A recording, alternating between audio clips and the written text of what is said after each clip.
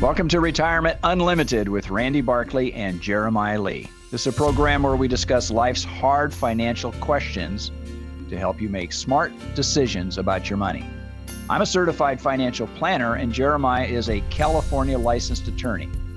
We work together at Tricord Advisors. Tricord is a registered investment advisory firm where we help our clients build the life that they love. If you have a topic you'd like to hear us discuss on future episodes, just send us an email. Use the contact button on our website, retirementunlimited.com, or just give our office a call. Our phone number is 951-684-7011. Welcome to the Tricord Advisors podcast. I'm Jeremiah Lee, and this is Randy Barkley. We're both certified financial planners, and I'm also a California licensed attorney. This is the show where we answer your questions, and we help give people wisdom and thoughts of how to build the life they love. Today, we're talking about what happens when the emergency happens. We talk so much about building a life and building forward and investments and trying to do all these right steps. But sometimes there's a disaster. Sometimes there's an emergency. The things you don't plan for, right? Yeah. I mean, it just happens. And what do you need to have in place? Like, what can you plan for, right? Someone getting sick, someone getting injured, losing a job. You can't plan for that event, in the sense that that's going to happen. It's an emergency. It's a disaster. But what can you put in place in your life that avoids some of those massive consequences? I mean, some of the items that folks deal with is when they get big medical bills, it can derail an entire plan. Yeah, I mean, we see that more often than I'd like. Of course, there's been a long struggle now for the last couple of decades over universal health care and health care benefits and portability and all these things. But at the end of the day, you're responsible to make sure where your health insurance costs are going to come from. Yeah, your deductible plans and all those things, right? Yeah, similar to also if someone loses a job. For some folks, it's a moment of reflection. It's a moment of shift. For others, it's an immediate emergency. There's a statistic that's years ago, so I don't know if it's still accurate. I'm sure they need to update this. But it was something along the lines that 60-70% of Americans couldn't deal with a $1,000 emergency. There's a $1,000 emergency that came up. They couldn't just reach into savings and pay for it and be done. They would have to swipe a credit card, which is going to come back the next month. They have to work overtime. And so that just savings rate was a big deal. So what we're talking about today is a number of ideas of what can you put in place now? What can just be part of your life that helps kind of disaster-proof your life for normal, expectable, potentially emergency. So the first one is probably not a surprise, but it's build an emergency fund. So what does that mean? I mean, if I'm just starting out in life, let's say I'm 25 years of age, I'm married, I've got a child, and my wife and I are working, and our expenses are pretty much eating up all of our income right now. Yeah. I mean, if you're renting right now, the cost of rent is just extraordinary. How do I build an emergency fund? I mean, how do I do that? Yeah, it's tough. And how much, right? And the significant point is if you're making ends meet, right? You're trying to take your say 2 working adults, you're trying to cover all your expenses, you're getting month to month.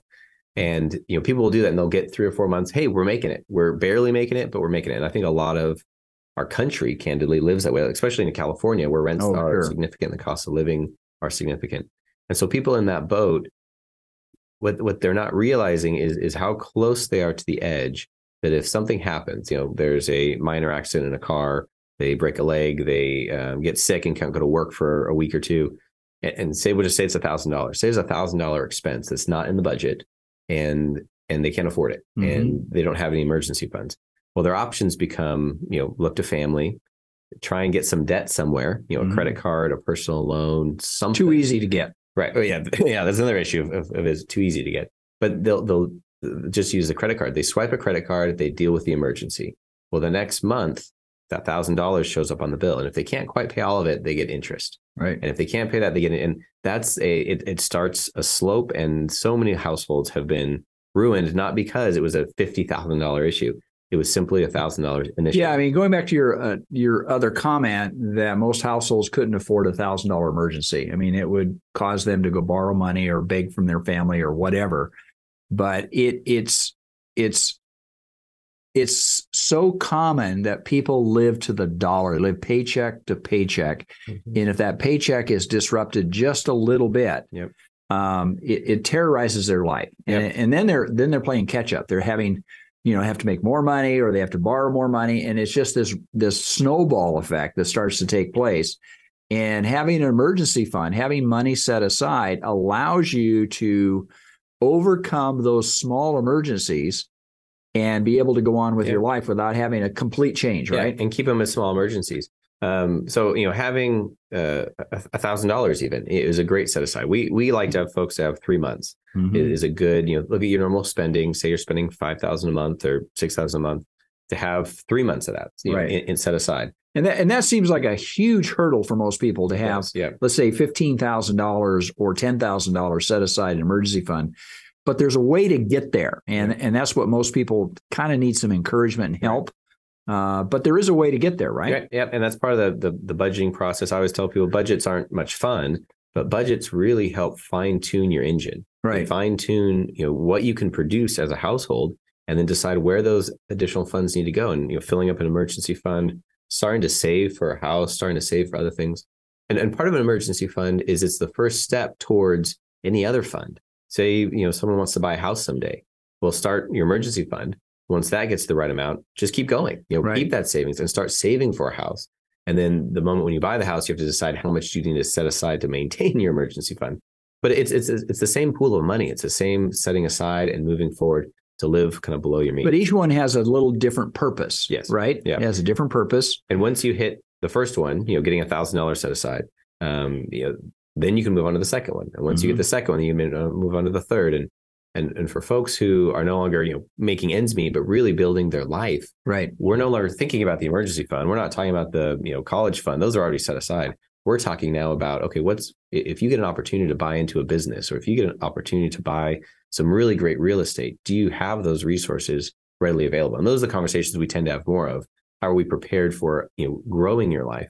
But it all starts back at day one of protecting yourself from an emergency. So there's a lot of things that you should not do. And one of the things that you should be very careful of is credit cards. Yeah. High interest debt is crippling. It will, like I said, it's a snowball effect. But a lot of people, when I sit down and talk with them, I'm astonished at what kind of balances that they hold, whether it be a couple $1,000s or $20,000, whatever it is. And they say, well, our credit card balance is X. I went, and the first thing I do is calculate the interest that they're paying on that money. Had they just did better planning, they wouldn't be. I mean, it amounts to thousands of dollars over a short period of time. Yeah, no, that's right. And there's a big difference between carrying a balance and using a credit card to facilitate your transactions and paying it off every month. Right. There's a lot of folks that we work with that use credit cards and they pay them off every month, and that's just how they cycle their spending. And part of it is, fraud protection.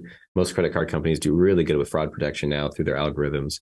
Also, the ease of tracking. Right. There's a lot of software that will work with your credit card company to track and even auto-categorize what you're spending. Right. So a lot of folks will run their spending through a credit card, and that's great. But the difference is when people carry a balance, that they know every month I'm rolling over 20,000. So they look at their minimum payment. Say, the credit card company is very nice about sending you a notice saying, if you pay X amount of dollars, this is the minimum amount that we'll accept. And that is the worst trap that you can fall into, because you should pay off your balance every single month. There should not be zero. In fact, what my wife and I do, we started this decades ago when we started using credit cards for basic expenses. We created a first and a 15th pay, because when we didn't have credit cards, we would pay all of our bills and we'd have it twice a month, first and the 15th. So we pay off our credit cards on the 1st and the 15th of every single month, never carrying a balance forward into the following month. It's just a habit we've created, almost 40 years ago, and we haven't repeated it. We haven't stepped in. I mean, I'm just appalled at how much interest these companies charge. Right. And how quickly it compounds. Right. And so say you had a tighter month, so you say, I'll just roll it till next month. Well, that next month, you have not only what you spent in the 2 months, but whatever the interest is. And over time, that's a big deal. And with that, also, avoiding high interest rate, but also too much debt in general. This is, again, a hard one in California. Other places as well, but also California, when folks are trying to get into a home. And often I see folks will get themselves kind of right up to the edge, because sometimes there's no other way to do it. They have car debt, they have house debt, they have personal credit debt. And in essence, they've committed themselves to a certain amount of income every single month without fail that doesn't go towards food and living. It goes to their debt servicing. Right. And if you live a life that's well below that, then when emergencies come, you say, okay, we got to stop our spending, we got to slow things down, and you're able to. But if your debt is, whether it's high interest or just a large mortgage, there's not much flexibility. And in the week to week, it's not a big deal. But imagine you're working and there's a layoff. You get laid off from your job. A lot of folks, it's going to take you 3 months or so to not just find another job to put food on the table, but a next career to say, I want to transition into something as a future for me. And if that 3 month gap, if there's no funds, one, to fund it, but two, if you have this debt that's requiring every month you to start paying large amounts. So with that, there's high interest debt and there's just, too much debt. And how much is too much? That's a good question. Well, again, for house, if you're going to do a mortgage, what they want to look at is your total debt must not exceed a certain percentage of your adjusted gross income. And typically it's around 33%, somewhere in that neighborhood. They like to see it below 30%. Yep. That includes your mortgage and all the expenses of your house on a monthly basis and your credit card debts on top of that. Yep. If you exceed that, you typically are going to pay higher interest, which is, again, another issue people get themselves trapped into. Or they're just disqualified. They can't get the loan. And I think this was back in 2008. People were relying on the banks as the parent in the room. Right. They say, "Can I afford this?" The bank said I can afford it, so let's go. Yeah, and that's a good caveat for people to say. Just because the bank authorize it, just because they approve it, doesn't necessarily mean that maybe you can afford it on a good day, but is it the wisest thing on a what happens if I lose my job? And for folks that we talk to, if you have a robust emergency fund, if you saved money, did some hard work in your budgeting and saved some good money, well, that allows you the freedom to live a little more aggressively, perhaps, to say, if I did get laid off, I know I've got 3 or 4 months of all my debt payments, everything set aside. So I have a free, quote unquote, 3 months to find my next job, to deal with whatever the emergency is. So that's part of that emergency fund, that it allows you to not have your entire life upset by a small emergency, but rather be able to handle it and keep your long-term debt and your long-term structure and your long-term financial goals on track, despite things. Stay tuned. What we're going to do is continue our conversation about how you balance out your cash flow in your household. We're going to give you some hints on how to make better choices about your cash flow. Retirement is supposed to be a secure time. Are you secure? Do you and your loved ones have the information needed to make the right decisions about retirement? You need counsel, not another salesperson, an advisor that looks out for your interest more than theirs. This is Dennis Prager, and I'd like you to call Randy Barkley, a certified financial planner who's been serving the Inland Empire for over 26 years. He's a retirement specialist who works for you on all the important and often confusing things that determine how comfortable you are in retirement. Call Randy Barkley for a free consultation and learn for yourself what I've learned. He can be trusted. Randy Barkley, 888-627-8371, 888-627-8371. Or visit me, Randy Barkley, at retirementunlimited.com. Advisory services offered through Tricord Advisors Incorporated, a registered investment advisor, clearing through TD Ameritrade, member FINRA, SIPC, MSRB. AM 590, The Answer. Welcome back.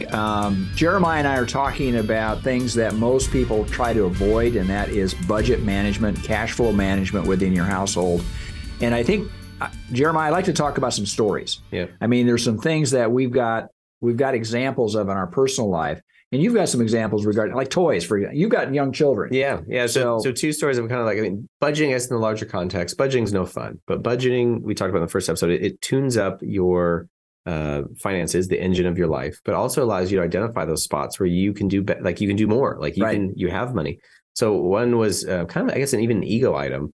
We were at a kind of a Goodwill secondhand store making a donation, but we went in and we're kind of looking at things, and we ended up buying a plane for our son. And it was by the son's 4 years old. Yeah, he's 4. Yeah, he's a little toy plane. And it was $1, and so it was not an expensive plane, but it was delighted for him. It was the fun wasn't that the batteries were dead or that it might have done something back in the past, but it had a plane, the little fold out wings, and he and I spent the rest of the day flying things around the house, pretending to make shooting noises at each other as we played, and it was a delight to him, and it just made me realize that there's so much of, I don't know if it's my ego or someone else's ego in buying kids' toys, of how much we think, we need to spend $25 on a toy for a birthday or something, when you can buy something much cheaper. The other item that was there that I think is just a good item is Nerf guns. Those Nerf guns that shoot the little bullets, they're hard plastic. Once kids get a little older, they don't use them anymore. People tend to donate them. well, this, Savers is the store, but you go down there, they have a wall full of Nerf guns that talk about a toy that's easy to wipe off and make sure it's clean and they still work. And so it just made me laugh. It's like, we should go down there and get an arsenal. So the Nerf gun was probably what, $25, $30 retail. Probably. And you had a whole wall of them down there for how much? Yeah, a couple of bucks a piece. Oh my goodness. You just pick them all up. And so what does a kid need? So I think there's budgeting, things like that. The other one that is meaningful, I think, to me of budgeting, and the reason I think budgets are so valuable is I was working years ago at a law firm, and right next door was a Farmer Boys restaurant. And I would go there for lunch, not when I was taking somebody out or it was a lunch I really enjoyed. It was convenient. Just when I forgot to pack a lunch. And we got to the end of a year, one of the years, we're going through our budget and we're going through fast food and I'm looking at things. And it ended up being about $3,000 I had spent at Farm Boys. And my jaw just dropped. I said, that can't be right. So I go back and look at it and it's like, well, maybe the family, we all went out to like a lunch or something. It was your lunch. It was just me on the days I forgot to pack a lunch or didn't otherwise have lunch plans. It was usually like 1 or 2 p.m. when I was just hungry, and then had forgotten to eat. And so I go down there and get a lunch. And it just realized if I just stopped doing that, if I just remember to pack a lunch, I would get $3,000 back. I would get a raise. You get a $3,000 raise. That's what it would feel like. And that's after taxes. So that's probably $5,000. Yeah. But it just identified for me a place where I didn't get joy from that money. It wasn't spent on purpose. It wasn't, building towards a future plan. In fact, it probably wasn't healthy for me, but it was something I could eliminate and then use that money and say, okay, well, this is going to build towards, other goals I have in my life. I mean, again, I think it's discipline, but at the same point in time, it's not like you're building an exercise program that's going to take you 2 hours every day to go. Yeah. I mean, you're talking about packing a lunch that takes you maybe less than 5 minutes to kind of put together. And often my lunches are leftovers from the night before. I think a lot of people do that, and that's a real easy way. So kind of in the midst of talking about budgeting, we're talking about financial disasters. What are the things, emergencies that hit you that lead you into a financial disaster and derail kind of where you're headed? Right. And one of them we talked about a few, but what we're talking about right now is the budget process of when you know where your money's going. If you have an emergency, you can trim appropriately. And with that, with the budget, is also living kind of within your means. To say if something were to happen, $1,000 expense or something that could be catastrophic. If you're living within a fairly tight budget that's lower than what you're making, there's many households who could just spend $1,000 in that month. And it's okay. Mm-hmm. It's within, they have enough excess in there. Not everyone does that. I remember the story listening to John Templeton, and John Templeton has now passed away, but he was a man who started Templeton Funds, an extremely brilliant individual, but very frugal, grew up during the Depression era. And when he and his wife got married, they made a game out of it to see how cheap they could buy furniture. They were brand new married and they didn't have any money. It was the Depression. Everybody was really, really frugal. They had to be frugal. But they would go to estate sales, they would go to tax sales, and they would look for pieces of furniture. They even got their friends involved. And the competition was how cheap could you buy something that was usable in their household? And he said, we were buying things for 10 cents. And he said, a lot of that furniture we kept for over 20 years. It was good furniture. There's nothing wrong with it. And he said, and then, of course, when he passed away, I mean, many years later, he's one of the most renowned investment individuals historically. I mean, he sold his company for something close to $1 billion. And this was several years ago. I mean, this was decades ago. So again, it's the wealth that people perceive they have or the pride they build into the purchase. You don't need to have that. And oftentimes it works against you, particularly if you're still trying to build your financial life, right? Get on the other side of ego. There's a good comment in a book we read recently, but it was saying that getting your savings goals are just on the other side of your ego. Oh my gosh. Like if you just get past, I need a new furniture, or my wife needs a new this, or my kids need a new that, and just get past that a bit and, pick something up that's, 10 cents at a used sale and then hit your savings goal. Man, I mean, you're choosing what you value more.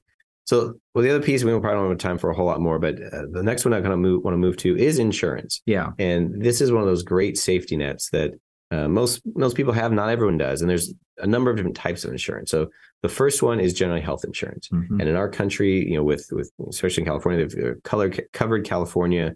They've now passed rules about having to maintain insurance. Most employers offer insurance. There's a number of folks who go without a health insurance. Yeah, I mean, but they acknowledge they're living in a risky position. They are. Because if something, the small things, it's not that big a deal. But if something larger happens, medical bills can be catastrophic. So having reasonable health insurance that protects someone is a good first step. Yeah. And I mean, again, you're saving, going back to that, if there's a deductible amount, you should have for emergency funds, something that would cover your deductible in the event something happens. So it depends on whether you have a PPO or an HMO, your deductible will vary from plan to plan. But the other one is other types of insurance. Life insurance is for people that, particularly if they've got debt, you've got both earners and you need both incomes or a single income in order to survive in that household. You better be considering some kind of life insurance. Yeah, especially places where there's a 2-income household, right? And if one income were to stop, the family could no longer live in that home. And you think about someone has a mortgage and they have a house, they're building their life in a good way, and the unexpected and tragic happens. It's tragic for that person, it's tragic for the family, but also now to say we're going to have to sell the house, we're going to have to give up on these other dreams. Man, that's a really tough moment. Whereas most folks, when they'll pick up, a term life insurance, even something that's, inexpensive, especially when they're young, they'll pick up some insurance so that in the event something tragic happens, the survivors of that continue on the same path. They say, wow, we took this money, we paid off the mortgage, and now we're living off of one salary, but that's okay. We stay in the same house and our expenses have gone down because we're able to use this insurance money. The other ones, we have life insurance. We just talked about health insurance, disability insurance, or even someone's business interruption insurance. Yeah. Those are the, no one's died. It's just you had a moment. Yeah. Replacement of income. Yeah. You had a moment where your income has fallen off either because you can't work or your business can't operate.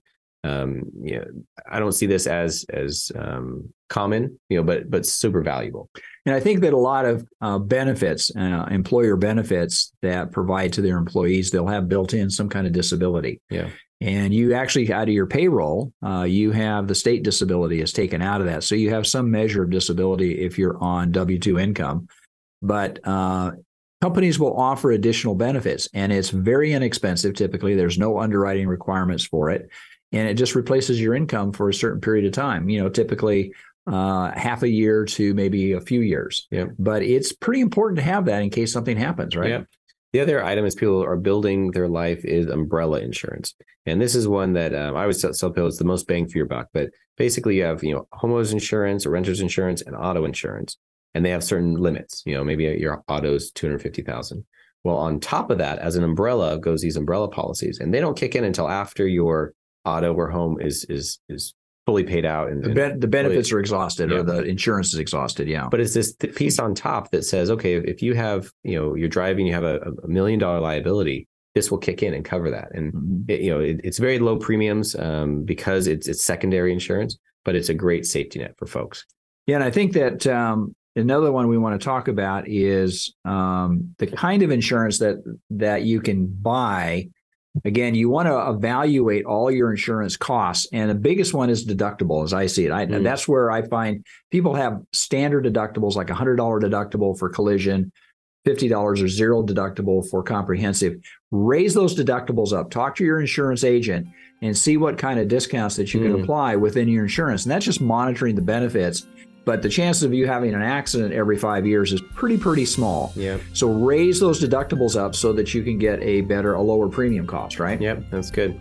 Well, we've been talking about things that will help avoid the disasters when the emergency hits. So if you missed any part of this episode, you can catch us on YouTube or you can find us on our website, which is tricordadvisors.com. Till next week, folks, may you grow in wisdom and knowledge. Thank you for listening. Information and ideas discussed on this program are in the nature of general comment and cannot be relied upon as pertaining to your specific situation. Do not constitute legal or financial advice and do not create an attorney-client or fiduciary relationship. Any examples or circumstances discussed are fictional. Listeners should consult their own financial advisor, tax consultant, or attorney, as well as conduct their own due diligence prior to making any decisions. Investments involve risk and the possibility of loss, including the loss of principal. All situations are different and results may vary. Randy Barkley is a California life insurance agent, California license number 0518567, and Jeremiah Lee is a California licensed attorney and is responsible for this communication. Advisory services offered through Tricord Advisors Incorporated, a registered investment advisory firm. Hi, this is Hugh Hewitt. Hey, if you're retired or approaching retirement, listen up. Retirement planning is critical to your financial health, and like choosing the right doctor, your financial planner must be able to understand your concerns, help you navigate through your retirement, which can be filled with uncertainty, volatility. Certified financial planner Randy Barkley has been assisting clients for 30 years by helping them understand all the information that to most of us can be overwhelming. Go to retirementunlimited.org. or call Randy Barkley for a no-obligation appointment at 888-627-8371. That's 888-627-8371, retirementunlimited.org. Advisory services offered through Tricord Advisors Incorporated, a registered investment advisor, clearing through TD Ameritrade, member FINRA SIPC MSRB.